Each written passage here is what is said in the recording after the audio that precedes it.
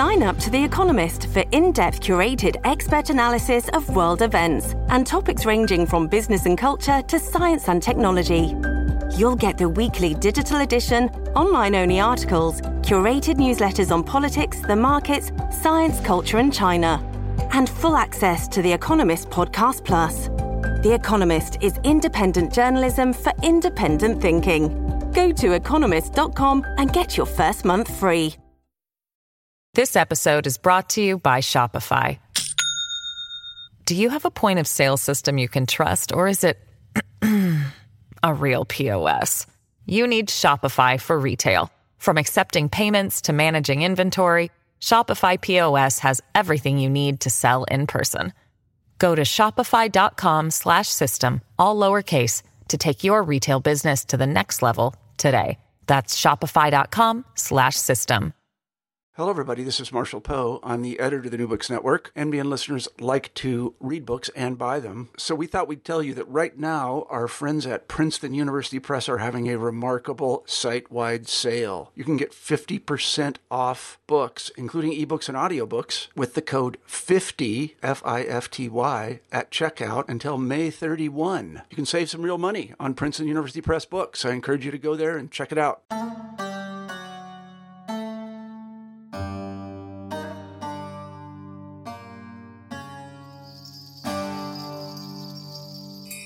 Hello, everybody, and welcome back to New Books in Central Asian Studies, a podcast channel on the New Books Network. I'm Nick C., the host of the channel. Today, we'll be talking to Dr. Rico Isaacs about his new book, Film and Identity in Kazakhstan, Soviet and Post-Soviet Culture in Central Asia, published by IB Tauris. Dr. Isaacs is an associate professor of politics at the University of Lincoln in the UK. His research focuses on nation-building and institutions in post-Soviet Central Asia. He writes regularly on Central Asian politics and culture, and he has also authored or co-authored several other book publications, including Theorizing Central Asian Politics, The State, Ideology, and Power, with Palgrave Macmillan, Nation Building and Identity in the Post-Soviet Space, New Tools and Approaches, with Routledge, and also Party System Formation in Kazakhstan, Between Formal and Informal Politics, also with Routledge. Rico, welcome to the show. Thanks, Nick. It's a pleasure to be here. And it's a pleasure to have you. So we have a very exciting book about film and identity in Kazakhstan. But before we get to the meat of the book, I was hoping you could introduce yourself a little bit. Tell us about your educational background and how you got interested in Central Asia and the post-Soviet world. Yeah, so I received my PhD in the UK in politics back in 2005, and my PhD was on Kazakhstan, and actually the book that you mentioned there, Party System Formation in Kazakhstan, that was essentially my PhD work. But my interest in Central Asia goes back further. I studied at the LSE and did a master's in post-Soviet politics there, where we covered Central Asia. But I think prior to that, I was always interested in authoritarianism. I was always interested in non-democratic regimes, how they're sustained, the nature of power, the nature of obedience, and the nature of institutions and how they operate in these non-democratic contexts. And so Central Asia became, I'm sure as you're aware and your listeners are aware, Central Asia is obviously a very good lightning rod for those types of questions. And Central Asia appeared to me on the map after the collapse of the Soviet Union. I was in my very formative years as a teenager when the Soviet Union collapsed, and growing up, I'd always understood there was this entity called the Soviet Union, and then it collapsed, and there was all these different countries suddenly appeared, and some of them had these funny names, such as Kazakhstan or Kyrgyzstan, and I think this is where my interest arose as a teenager, and then having studied Russian politics and Russian history, I graduated to Central Asia sort of very slowly and tentatively, and that's how I ended up on Kazakhstan and Kyrgyzstan and Turkmenistan and so on. Great. And, well, I can't help but notice that this book stands out a little bit from your other publications, whereas your past publications have been solely focused, I think, on questions which can be put into the category of political science. I think you were a little bit more creative in this book because you're looking at film and identity, but as I understand, you're also trying to pull some conclusions about the nature of Kazakh society, post-Soviet Kazakh society specifically, and also maybe looking for a reflection of politics within that. Is that right? And if so, how did you come to this project? Why did you decide to study cinema in Kazakhstan? Yes, I think that's right, Nick. Principally, I'm not a film studies person. That's not my background, and I don't say this as some kind of qualifier or trying to defend myself in this way. But it was more that I came at film and cinema in Kazakhstan from a what I would call a political science or political studies perspective, and in using cinema as an analytical lens to try and understand something about the nature of these debates that I have been um, alerted to since studying post-Soviet Kazakhstan around nationhood and identity. And what does cinema tell us about the nature of these debates? How people understand identity in Kazakhstan and in its different forms in this post-Soviet context. But in relation to why this particular project, how did it come about? How is it different from the work that I'd previously done on political institutions, formal and informal politics, and so on? Uh, it's partly serendipity, I guess. I mean, I first went to Kazakhstan in 2006 and spent a year out there conducting field work, interviewing lots of politicians, and it was very serious stuff in that sense. And to while away the time, when I had some downtime, I'd go to the DVD shop, and slowly, over the years, every time I went back, I kept seeing this sort of section on Kazakh cinema get bigger and bigger, and I was very puzzled. Not puzzled. I was interested, I should say. I mean, I like films. I like watching films and have an interest in cinema. At the time, I guess I was falling in love with Kazakhstan. So these two came together, and I would watch films. And then after I had finished my PhD and published the book on parties and institutions and published some articles, I was looking for another project, and I remember one particular time being in the Melaman store in Almaty and paying attention to all this Kazakh cinema, and I'd watched a few films. I was like, oh, what? And there was all these big budget films that had been produced that were, I mean, akin to some kind of sort of government propaganda about nation building and identity and sort of foundation myths. This I'm referring here in particular to the films Nomad and Mumbala. And I thought to myself, there's probably an easy article I could write here about this. As cinema as a sort of form of government propaganda when it comes to nation building. And I thought, I'll watch these films, I'll analyze them a bit, and I'll write a paper. And this will make my research manager at work happy. And what happened was that I did start to write this, but it became clear to me the more films that I watched is that the story was much more complex than this sort of state-led narrative about Kazakh nationhood and identity, and that I started to unpack these multiple narratives, these different narratives in some of the films I was watching, and then I was able to kind of match that with my understanding of the discourses and debates that was ongoing about nationhood and identity in Kazakhstan. And so eventually I did write this article, but it was more complex than I originally intended. But as I was going out giving conference papers and seminar papers about this article, I mean, people seemed to be quite interested in it because, it wasn't the usual, perhaps slightly stale and serious work on political institutions. I mean, it's still serious work, I guess, but I guess it was more fun. It was more creative, as you say. And when I was going out giving talks about the first piece of research I did with the article, people were, there's lots of questions and there's lots of discussions and lots of debates. And all of a sudden, I felt like there was a larger story to tell, even from the initial article I wrote. And so then that's when I set about to try and write the book, which would tell this larger story about how, using cinema as a lens, to try and trace and track all these different debates around nationhood and identity in Kazakhstan from the Soviet period as well, through the period called the New Wave, which I'm sure we'll touch on in a moment, which was in the late 80s, early 90s, and through into the post-Soviet period. One thing I'd like to add, actually, is that it became one of the things is when I was in Kazakhstan doing research for my PhD, and afterwards I would spend a lot of time interviewing politicians and political elites, and this got a little bit boring and uninteresting. And I also thought, maybe interviewing film directors and people involved in the film industry would be much more fun, and it was.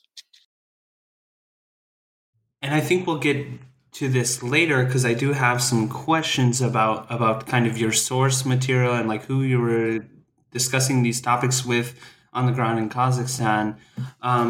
But let's kind of start chronologically here, because actually film production in what is now Kazakhstan actually began before the Soviet Union. Is that right? There was a brief kind of expansion, if we want to call it that. That might be a bit of an exaggeration, but there was a presence of film production, or at least film consumption, in what is now Kazakhstan in the late imperial period. How did you find out about this? Where are you pulling this information from? And can you describe that in a little bit of detail? Yeah, I think it's a stretch. I mean, yes, there was some film consumption in Kazakhstan in the very late imperial period. The first ever cinema in Kazakhstan opened in 1910 in what was then called Varani, which is now Almaty. But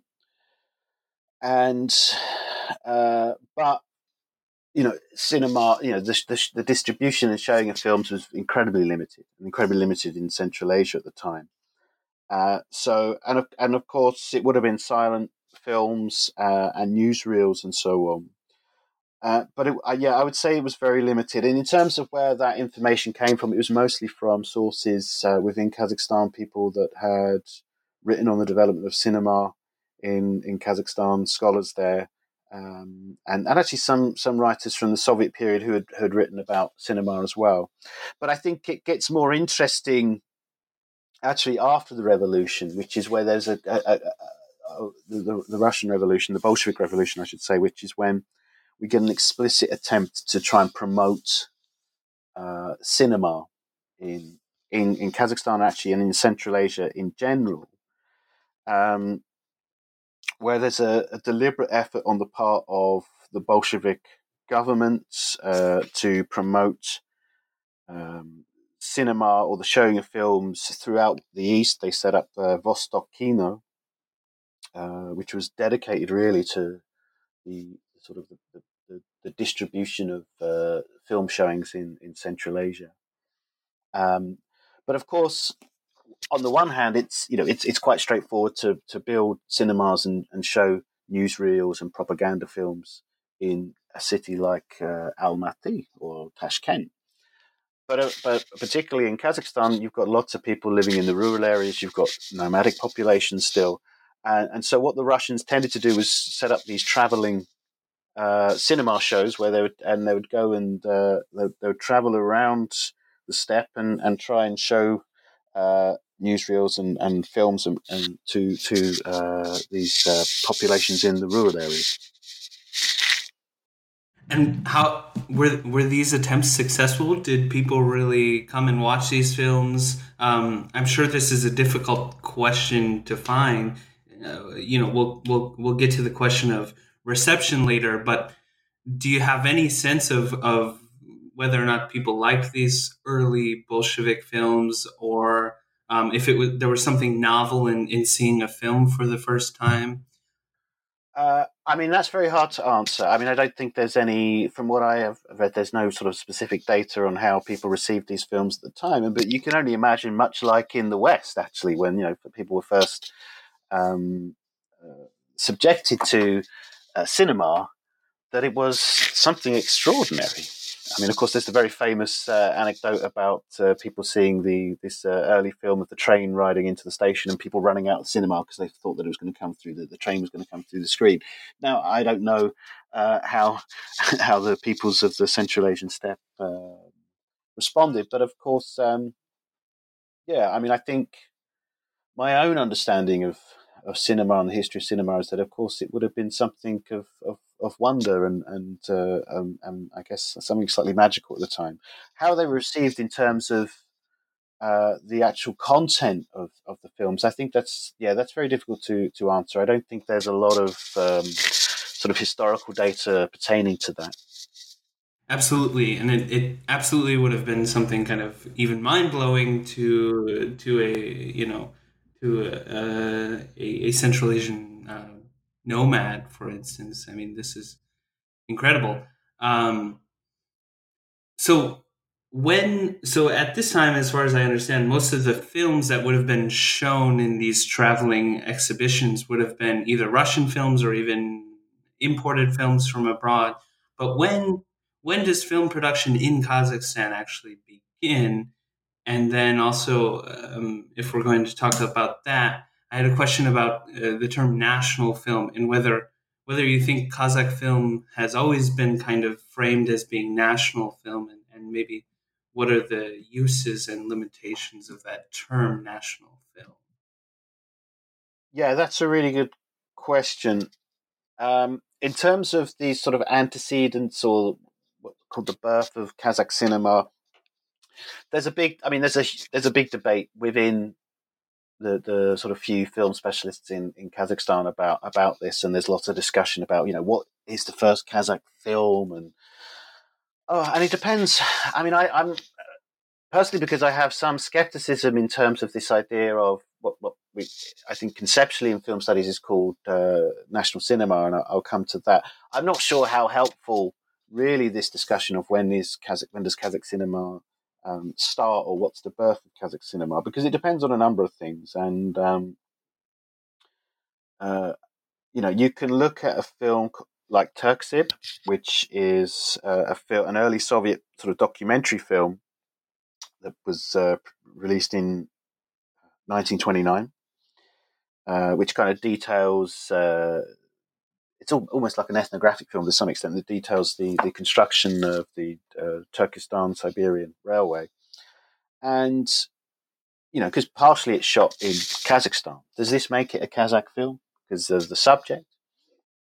And to some extent, yes. To many extents, no.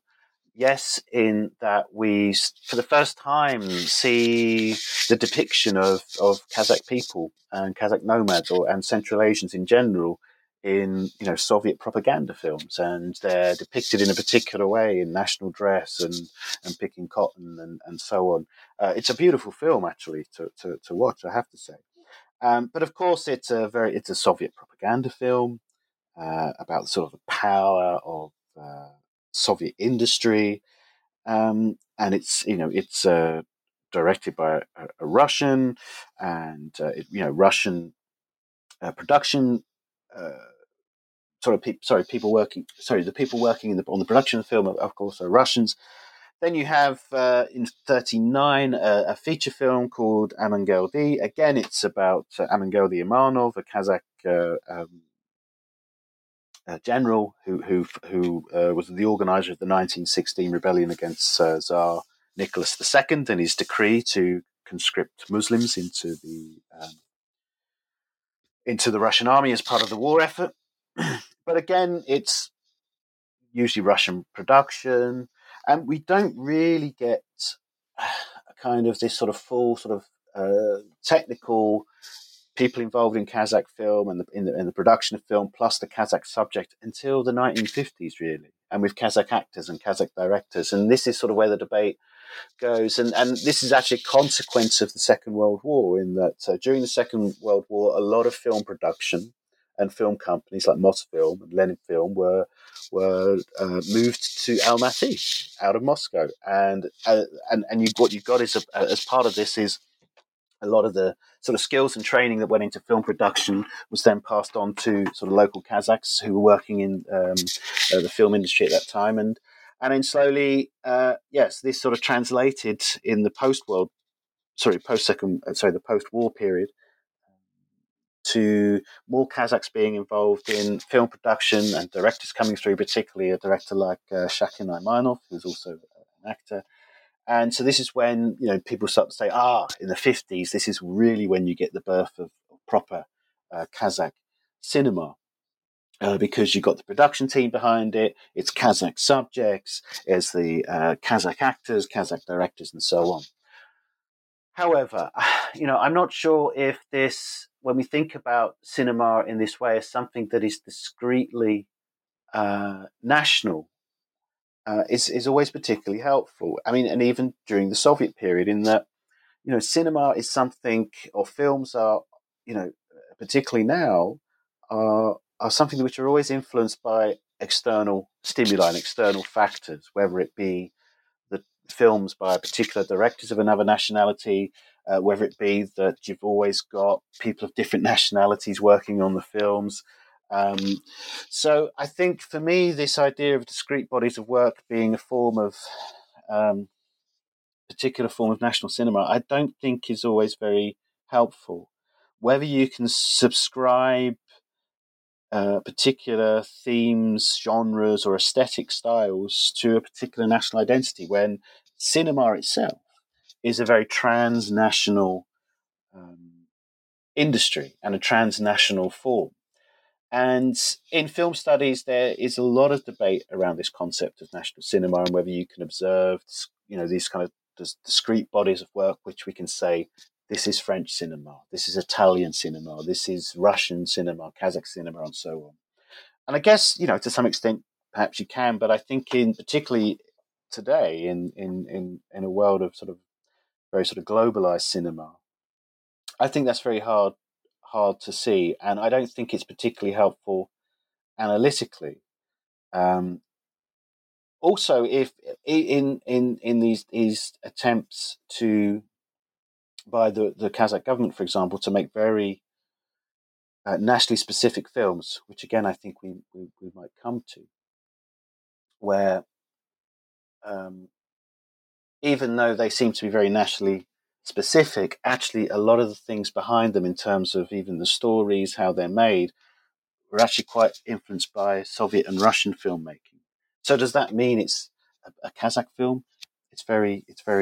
I think it's ambiguous in that sense. Just to finally say on this, I mean, I do use the concept of national cinema in the book, but I seek to use it as an analytical frame, as a way to break down and disaggregate all the different modes of production that is necessary to analyze, to try and unpack films and unpack these different discourses and debates in films, and to think about the different audiences and the different genres and the different ways in which the state can or cannot intervene in the production of cinema, and the different markets involved and the different influences involved. So I try to use it as an analytical frame, so as a kind of set of things that I wanted to look at when studying cinema and trying to unpack these discourses and narratives of nationhood identity, rather than a conceptual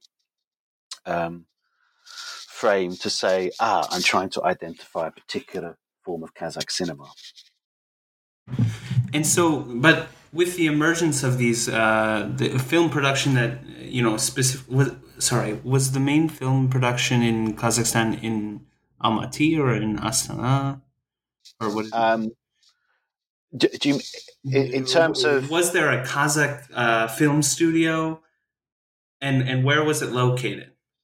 Yes, so Kazakh Film was located in Almaty. I can't remember the exact date, but I think it was originally established in the late 30s, but mostly as a documentary and news studio. And it was only as a consequence of the war period, when all of the other film studios in Moscow, or many of the film studios in Moscow, got relocated to Almaty, that it started doing other types of films, more feature films. And if we talk about the content of these feature films that emerged, I think you said in the 50s, but especially in the 60s and 70s, wasn't there kind of a strong focus on kind of Kazakh historical figures, or weren't a lot of these films framing things in kind of a national context? So even if the people making these films, if it was a mixture of Russians and even people from Georgia, or from all over the Soviet Union, the content of the films themselves seems to be national in some way. Would you agree with that? And then could you also give us kind of an overview of what the major films from this period of the 60s were, and what they were focused on? Yes, I think there was an attempt to create or use cinema on the part of the Soviets to use cinema to build up these national heroes, or often it's called the Red Bartiers, so these sort of Soviet heroes, but who have a kind of national character. But they're really projecting often a Soviet form of propaganda. So, yes, and this is by and large was, you could argue as part of Soviet nationalities policy, the attempt to, you know, we're dealing with Soviet nation building in Central Asia at this point, in the 20s, in the 30s, in the 40s, in the 50s, and the 60s, and cinema was part and parcel of that. In terms of some of the films, I mean, one film that comes to mind is Shakin Naimanov in the film about Jambul, this famous Kazakh dombra player and poet, a folk singer, and it is an attempt to be to some extent he's presented as a sort of Soviet hero, but also a national hero that supports Soviet values and Stalinist values in that sense. And so there's other films like Kizhebek, which is a very nationalist film in this sense, in terms of the projection of particular national perceived Kazakh national folk tales, Kazakh symbols, this sort of very Kazakh folk myth. But what I would say, I mean, what I try to argue in the book is that what we start to see, though, in some of this cinema, particularly in the 60s, and I don't think Kazakhstan in the 60s was unique in this sense among other Soviet republics, but is that cinema is, even though these are films which have some kind of national element, but they're contrived in a very sort of almost Soviet social realist or socialist realist way, I would argue that you start to see very sort of small or efforts, subtle efforts of pushback against the Soviet narrative and the Soviet regime, and in trying to project this sort of very nationalist idea or national projection of Kazakhstan and Kazakh identity in these films, that to some extent this is going against the Soviet friendship of all peoples, the all Soviet identity discourse. So I think there is a tension between these things. On the one hand, these films are, of course, forms of Soviet propaganda. On the other hand, I think particularly with some of the work of Aymanov, as Shakin Aymanov was already said, they're very, very, very, very subtle forms of dissent in that sense, by this kind of real projection of Kazakh national identity and Kazakh nationalism. But it's very subtle. This episode is brought to you by Shopify.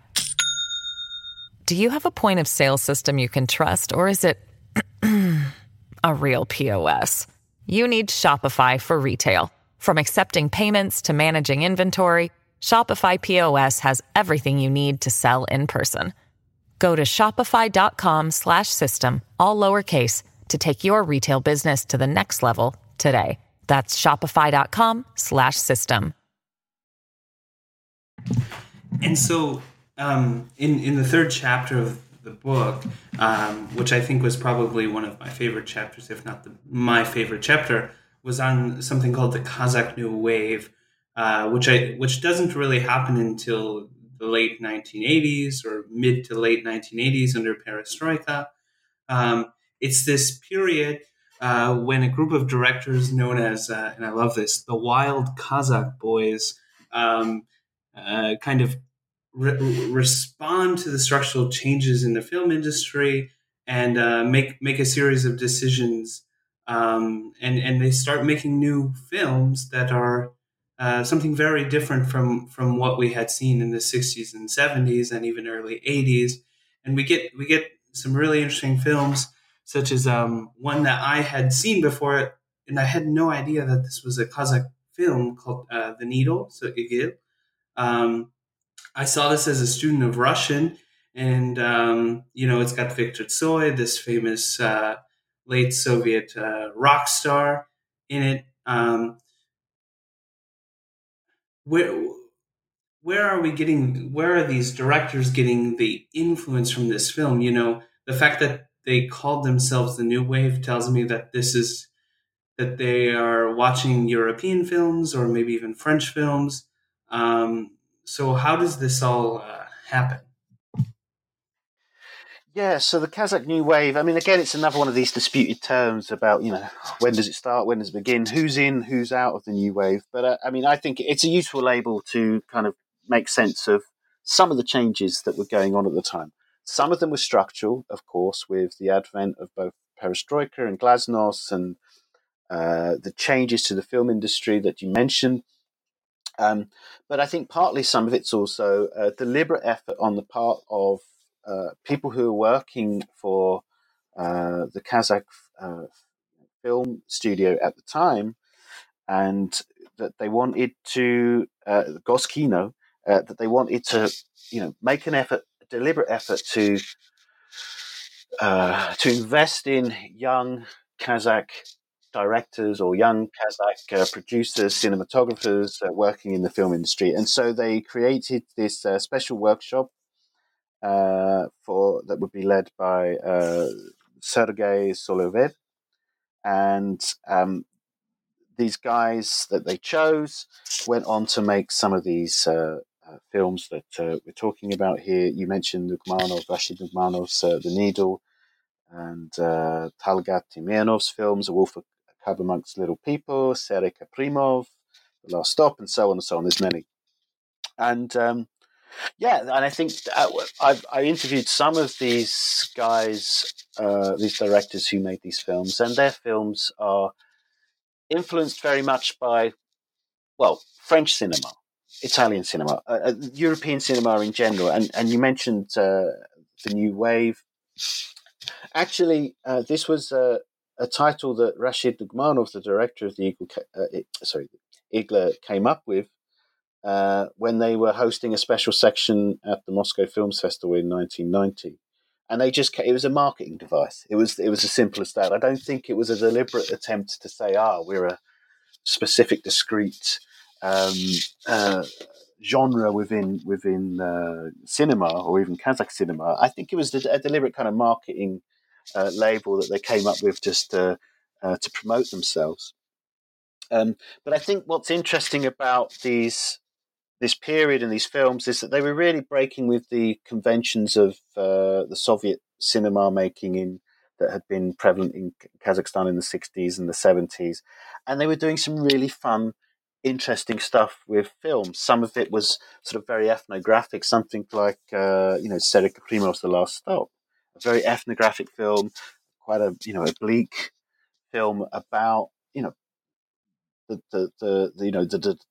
sort of social decay of a village, of a Primov's home village, actually, or something like The Needle, which of course you have this very romantic, dandy-esque figure of Viktor Tsoi playing Moro, the hero, and it's a film of fragments. It's a film about drugs.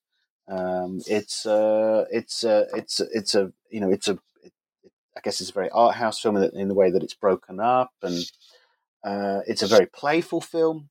And in fact, when I interviewed Nugmanov, for him really the film was just about having fun with his friends, and I think that really comes across. I mean, this is probably one of my favorite Kazakh films, actually, and in that sense, and and I think there's a real disruption of things going on with regards to the Kazakh New Wave. I think there's a disruption in terms of how they reimagine or reinterpret history, and in particular previous silences. So we start to see, visual representations of things like the Stalinist repressions for the first time.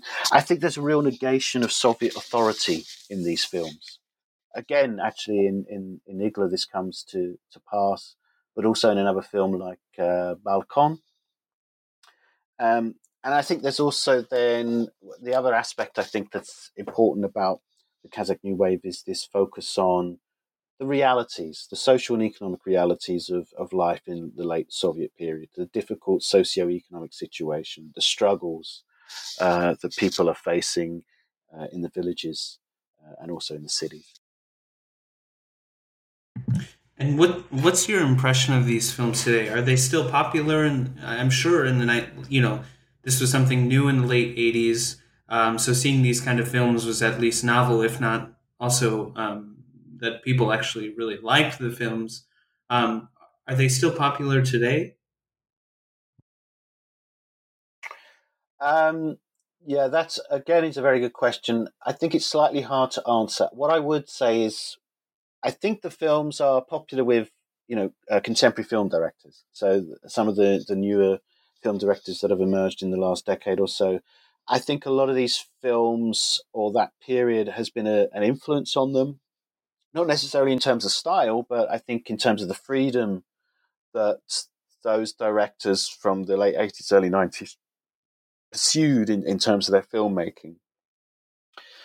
I think in a broader sense, the extent to which the Kazakhstani cinema-going population are interested in these films, I think it's hard to say. I mean, these are what we would call art house films, right? I mean, and depressing films about poor villages in Kazakhstan are not to everyone's taste. And I think actually this is a broader discussion to be had about the popularity of Kazakh-made films in Kazakhstan. And I think actually there's a lot of disparaging remarks that I would come across from sort of ordinary cinema goers in Kazakhstan about these types of films and actually about post-Soviet art house films as well.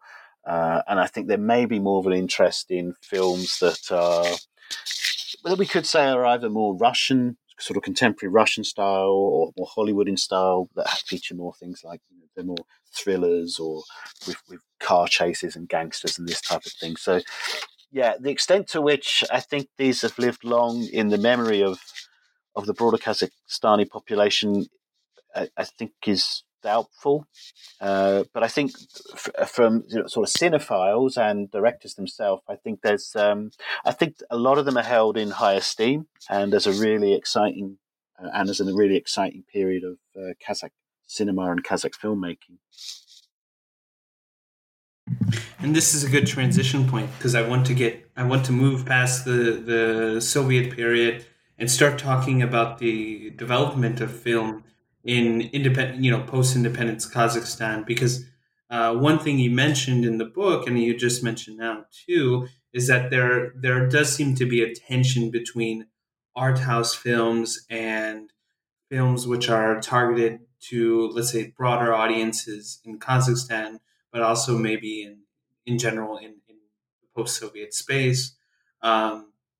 And there also seem to be some films that they are hoping, the directors are hoping will be received well globally.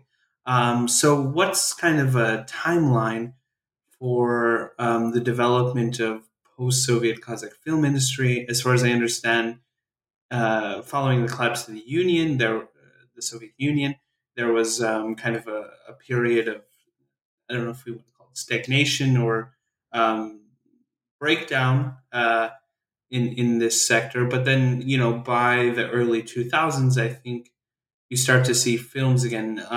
Is that correct, or is there a more articulate way to explain the development of post-independent Kazakh film industry? Yes, no, I think that's correct. in brief terms. And I think the term stagnation is probably a good way to think about it.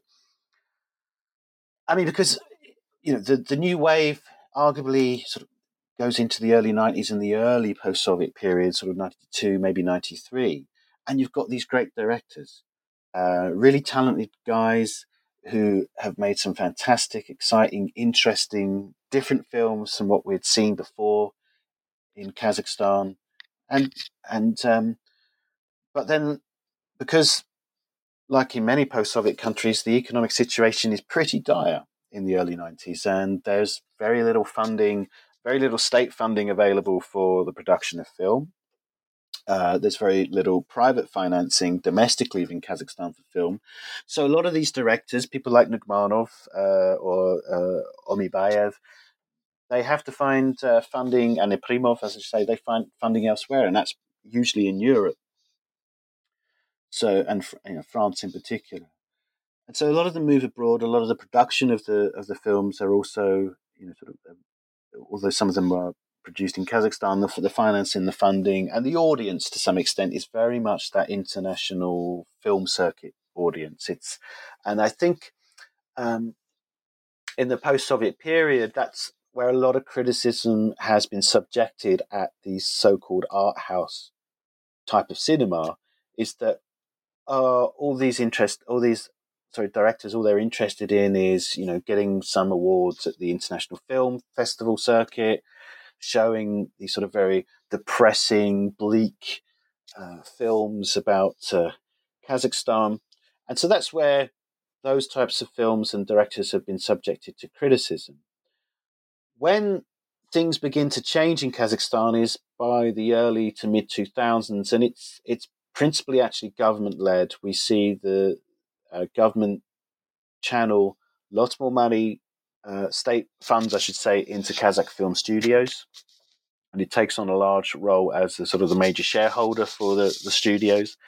But interestingly, and I think the first thing I'd say is, now, principally that's done because Nazarbayev, who's the first president of Kazakhstan, wants to make these big budget historical epics that begin to give us these foundation myths about Kazakh history and Kazakh nationhood. One of them, the most famous, I think, in 2005, 2006 is Nomad, Kochevnik in Russian, and which is an interesting film if we want to talk about, the failure of the concept of national cinema, which I'll come to in a second.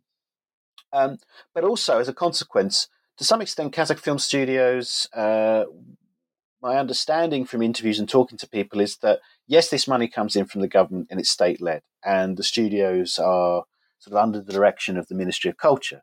And the Ministry of Culture would dictate, some of the types of films that need to be made.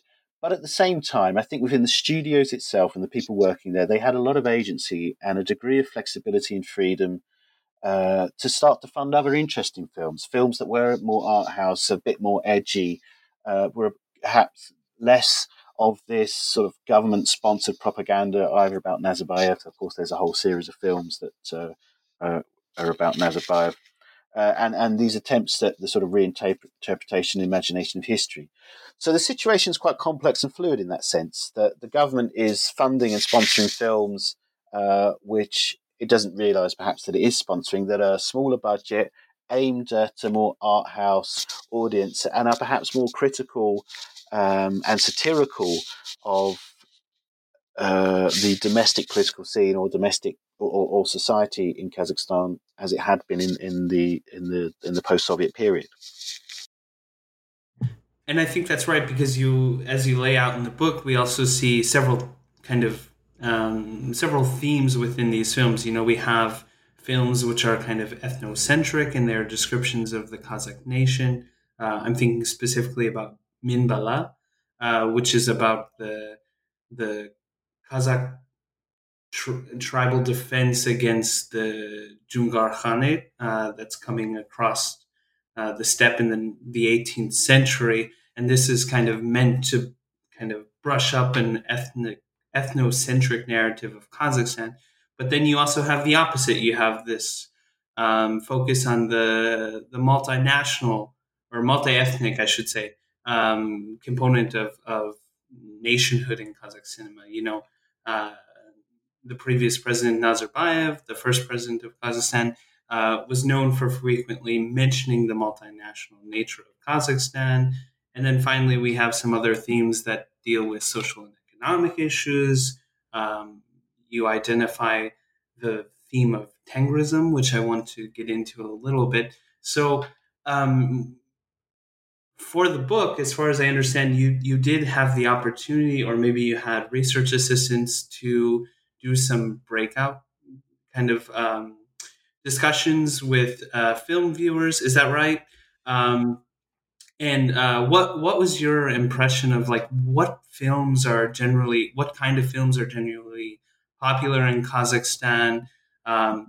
Do people like this ethnocentric narrative, or could you speak to that a little bit?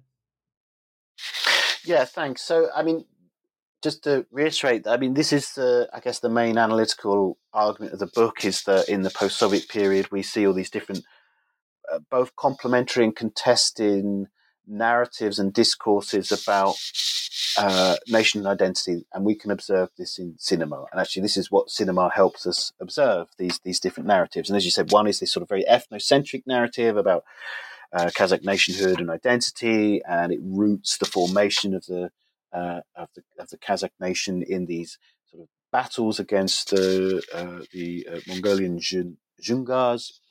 Then we have this civic narrative, which is about the sort of the multi-ethnic nature of Kazakhstan and how it's a home for all these different kind of peoples, many of whom were transported or forced migrated to Kazakhstan and the Kazakh steppe during the Stalinist repressions. Then there's this Tengris narrative, which we can come to in a bit, and also a socio-economic narrative about the sort of conditions of difficult socio-economic and political conditions of post-Soviet life. And yes, it's true. I undertook a few focus groups with cinema goers, and what I found was that, I mean, the first thing I should say, of course, that these focus groups were self-selecting. I mean, in the sense that it had to be people who, they're self-selecting. They're based in Almaty and Astana, and these are people who came, who were happy to be invited and talk about it. I think that their views, in particular on the ethno narrative, was, I think it was 50-50. Some people really liked it and appreciated it, and other people thought this was horrible government propaganda. But also, interestingly, one of the really helpful things in terms of data collection was a forum that I found called Kino.kz. And this was a really helpful way of mining the views, or in terms of reception of what people felt about films and the extent to which, we can, whether they understood also these films of possessing these types of narratives. And Kino.kz is a forum where people will post reviews of films. And again, I think, particularly with the ethno narrative in a film like Mumbalar, is actually a lot of people, particularly on the forum site, were really positive about the production value of that film. And even if they thought the message was, this kind of government propaganda, some people thought it was great. They really buy the message and how important it is for the Kazakh nation and identity. So I think, just like with anything, I mean, films are a very subjective experience in terms of how we feel about them. And it was, some people love it, other people find it, this kind of government propaganda that's, in a very Soviet mode as well. And so I want to come back to, thank you for that. We have a good idea now of maybe the most obvious form of state-sponsored film, which is this ethnocentric narrative of Kazakh identity, specifically in these historical kind of dramas, if we want to call it that. But you, in the book, you mentioned some other types of films, particularly the film writer Ermkek Tursunov and his films, which incorporate something called Tengris thought or Tengrism. Can you define that for us and explain how this has a place in the role of filmmaking?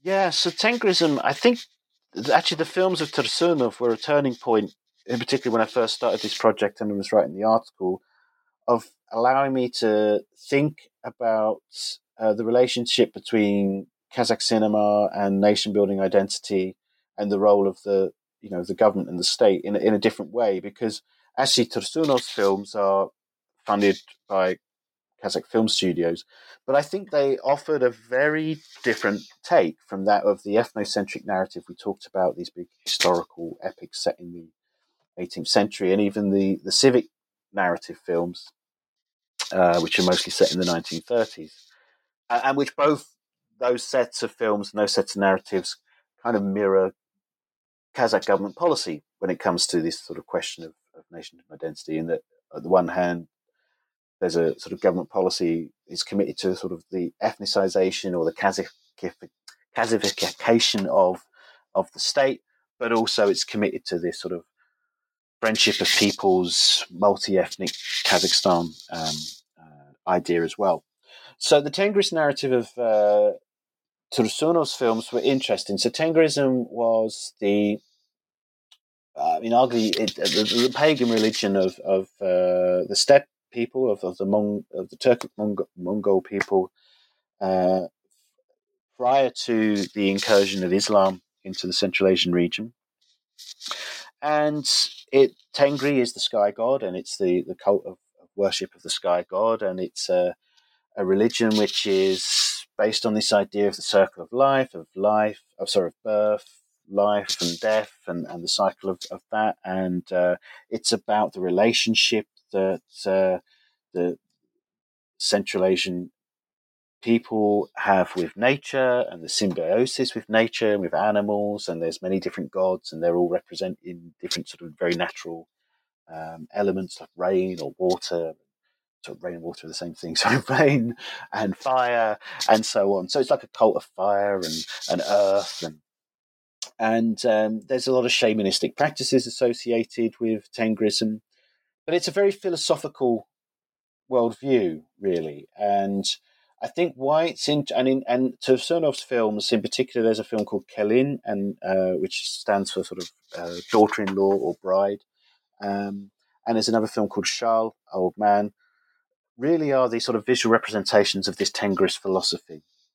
And what it is a very sort of almost quasi-primordial interpretation of nationhood. And in those films, it's really rooting the idea of Kazakh nationhood as being rooted in the types of social relations that all nations are rooted in family, in the cycle of life, birth and death, and then rebirth.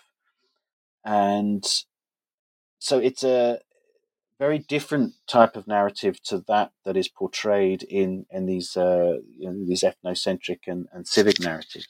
Well, we're getting near the end of our discussion here, but I wanted to ask, maybe this is the easiest question, maybe not. Which of the Kazakh films that you've seen or watched for the research in this book is your personal favorite? Well, I think there's two. I mean, one of them we've already talked about. So I think Rashid Nukmanov's The Needle, which I won't go back to and talk again. I think the other one is by a young Kazakh director.